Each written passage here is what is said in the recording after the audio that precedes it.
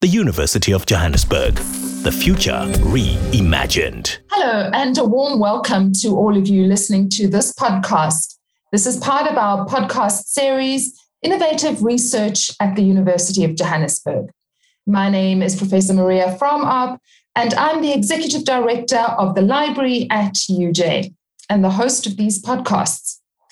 It is my pleasure to welcome our guest today, Professor Karen Runciman, and she is the Director of the Centre for Social Change at the University of Johannesburg. Professor Karen has been part of a very exciting survey that has been done by the Centre, looking at how people are experiencing COVID and how people are understanding the vaccine and the take-up of the vaccine. So, Professor Karen, I'm going to start by asking you if you can tell us a little bit more about the work of your centre and then how you came to put together the survey that you've put together and the value of a survey in a time of crisis. So the Centre for Social Change is a research centre that is dedicated towards understanding the processes of social change, but particularly bottom-up processes of social change. So we are particularly interested in working class politics and activism and how those can be spaces for real and meaningful forms of social change, not just here in South Africa, but across the African continent and internationally. So when COVID hit, of course, this is going to be something that is absolutely intrinsic to what the work that we do at the Centre for Social Change. We needed to understand what did this mean for South African society. And we were fortunate enough to partner with the Human Sciences Research Council and to work together with them to put together this rapid response survey, which we were able to field relatively quickly. We were in field by about April. And this gave us our first snapshot of what people were experiencing during the pandemic. It could tell us about unemployment. It could tell us about hunger. It could tell us about what they thought, how well they thought the president was doing. And we've now conducted this survey in 3 rounds. So what we're also able to see is how people's thoughts and experiences have been changing over the pandemic. And this is going to be an incredibly important data set, not just for understanding the here and now, but for also understanding how the COVID-19 pandemic is going to shape South African society into the future. So we're also hoping that this will be a data set that future researchers will want to work on as part of their understanding of hopefully a post-pandemic society. It's very interesting. You said you did field work or you went into the field. How was that possible? How did you collect your data during COVID? So this was an online survey. So when I said I was going into the field, it was into the online space. And of course, as we know, particularly during the hard lockdown, the traditional forms of face-to-face research were not possible. But what was really interesting to me was to find out how online research has advanced in South Africa from, I would even say, about 2 or 3 years ago. So again, we were fortunate enough to partner with Binu, who operates something called the Moya Messenger app, which is very similar to WhatsApp, and it allows its users to access these surveys for free. So they were free. So our participants did not incur any data costs for participating in the survey. And what this has meant is that there's quite a broad representation in our sample of South African society. So 45% come from townships, and 20% come from rural areas, and 11% from informal settlements. So it's not to say that there aren't some coverage gaps in our survey. For instance, we're less likely to get older people as they are less likely to be using smartphones. But it does show the very broad reach of this kind of online surveying. And we have had over 150,000 people at least engage with the survey and 30,000 people fully completing the survey. And this is an incredibly high number for survey research. So it's also been incredibly useful to have such a broad range of perspectives from South Africans, and very exciting to work with such survey data where people have given their time to respond to questions that we fielded. That sounds fantastic and so comprehensive. I know from my own experience that doing surveys is always difficult because people are reluctant to fill them out. Perhaps one of the things with COVID is that people had a little bit more time on their hands. So from this, what are some of the most interesting things regarding COVID that come out of these surveys, especially because you've now done them 3 times over the course of a year? One of the key findings throughout the 3 rounds of research is how important institutional and political trust is to shaping our response to the COVID-19 pandemic. So those who think that President Ramaphosa has done a good job. Can you just stop there? There's been a whole lot of background noise. No worries. Yeah. Right, we're good to go.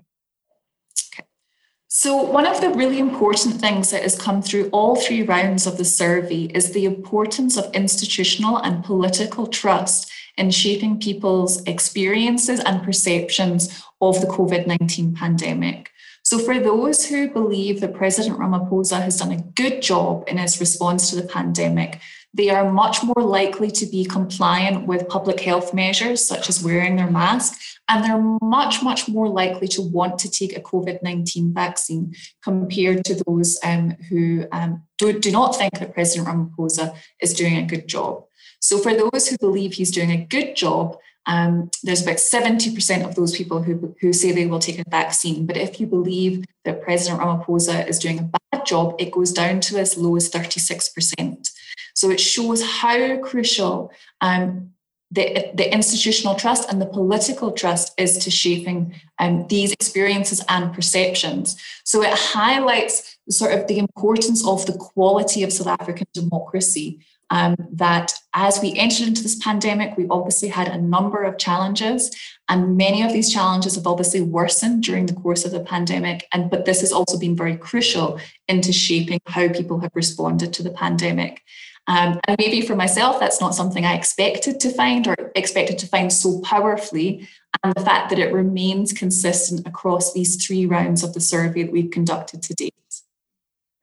Then I'm interested to know, has the pandemic affected people of different genders differently? Has there been any sort of stuff coming out of the data around gender? So interestingly, in South African social attitude surveying, both prior to the pandemic and during the pandemic, there is often very little gender differences in perceptions. But of course, what we do know is that there's been very different gendered experiences of the pandemic. So of course, we're all very aware how women have taken on, the gendered burden of care for the elderly, for children, for homeschooling. But also we know from other data sources, for instance, like the NIDS-CRAM survey, that women have disproportionately lost their jobs under the pandemic. It will be interesting to see that maybe we're not seeing those differences in the perceptions at the moment, but of course this could change as the situation on the ground changes for people. So my next question was going to be a question around poverty, which you've begun to allude to. And one of the things that I was wondering while you were talking was women and access to child grants. Versus men who don't have access to child grants but have also been losing jobs. Has there been any stuff coming out of the data around social security, child grants, old age grants, and poverty in general? So one of the questions that we did field in the survey was to ask people's opinions about the different measures that the government has taken to attempt to offset the economic impacts of COVID-19. So that includes, obviously the top-ups to the child grants, as well as the introduction of the social relief of distress grant. And what we found is that these interventions are very popularly supported across the board. So whether you are wealthy, whether you're poor, whether you live in the suburbs or an informal settlement, these are things that sort of everybody supports. And what this also demonstrated, particularly early on in the pandemic, was a kind of increased sense of social solidarity that we saw through the survey. that lots of people believed that one of the outcomes of the pandemic may make South African society more united. And this was at the beginning of the pandemic. As time has gone on, and people have become less sure about whether those forms of social solidarity will remain.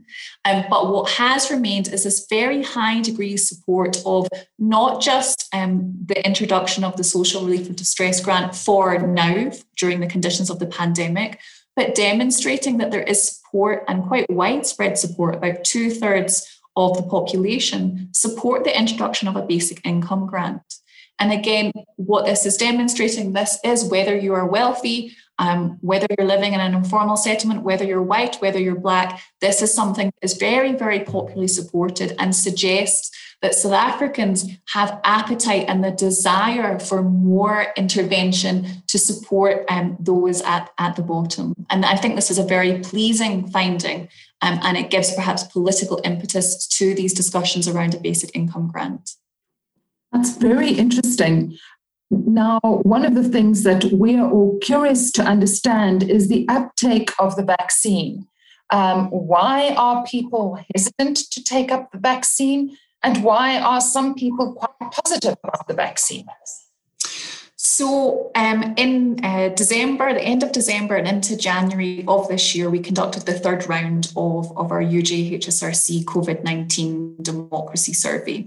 And what that demonstrated is about 2/3 of the population are willing to take a COVID-19 vaccine. So again, this is really, really pleasing, given that 2/3 is probably what we need to achieve herd immunity. It shows that on the most part, South Africans are willing to take the vaccine. We just want to be able to get the vaccine, which is, of course, the much more difficult challenge. But of course, it does leave about 1/3 who are vaccine hesitant, who are either saying they're not sure if they'll take a vaccine or they definitely won't take a vaccine. And again, what was very, very interesting for me was to understand why people were vaccine hesitant. And what was slightly different about what we did compared to other people who are running similar surveys is we allowed people to respond in their own words about why they didn't want to take a vaccine. So we were able to analyze 6,000 responses of people typing in their thoughts and feelings. And what was really, really interesting about this was also the time that people took to write these answers and how considered these answers were. So I think while we often have a perception that vaccine hesitancy is driven by conspiracy theories and kind of very irrational kind of thoughts, what it really demonstrated is most people have very legitimate and rational concerns. They're worried about the speed of the development of the vaccine and potential side effects.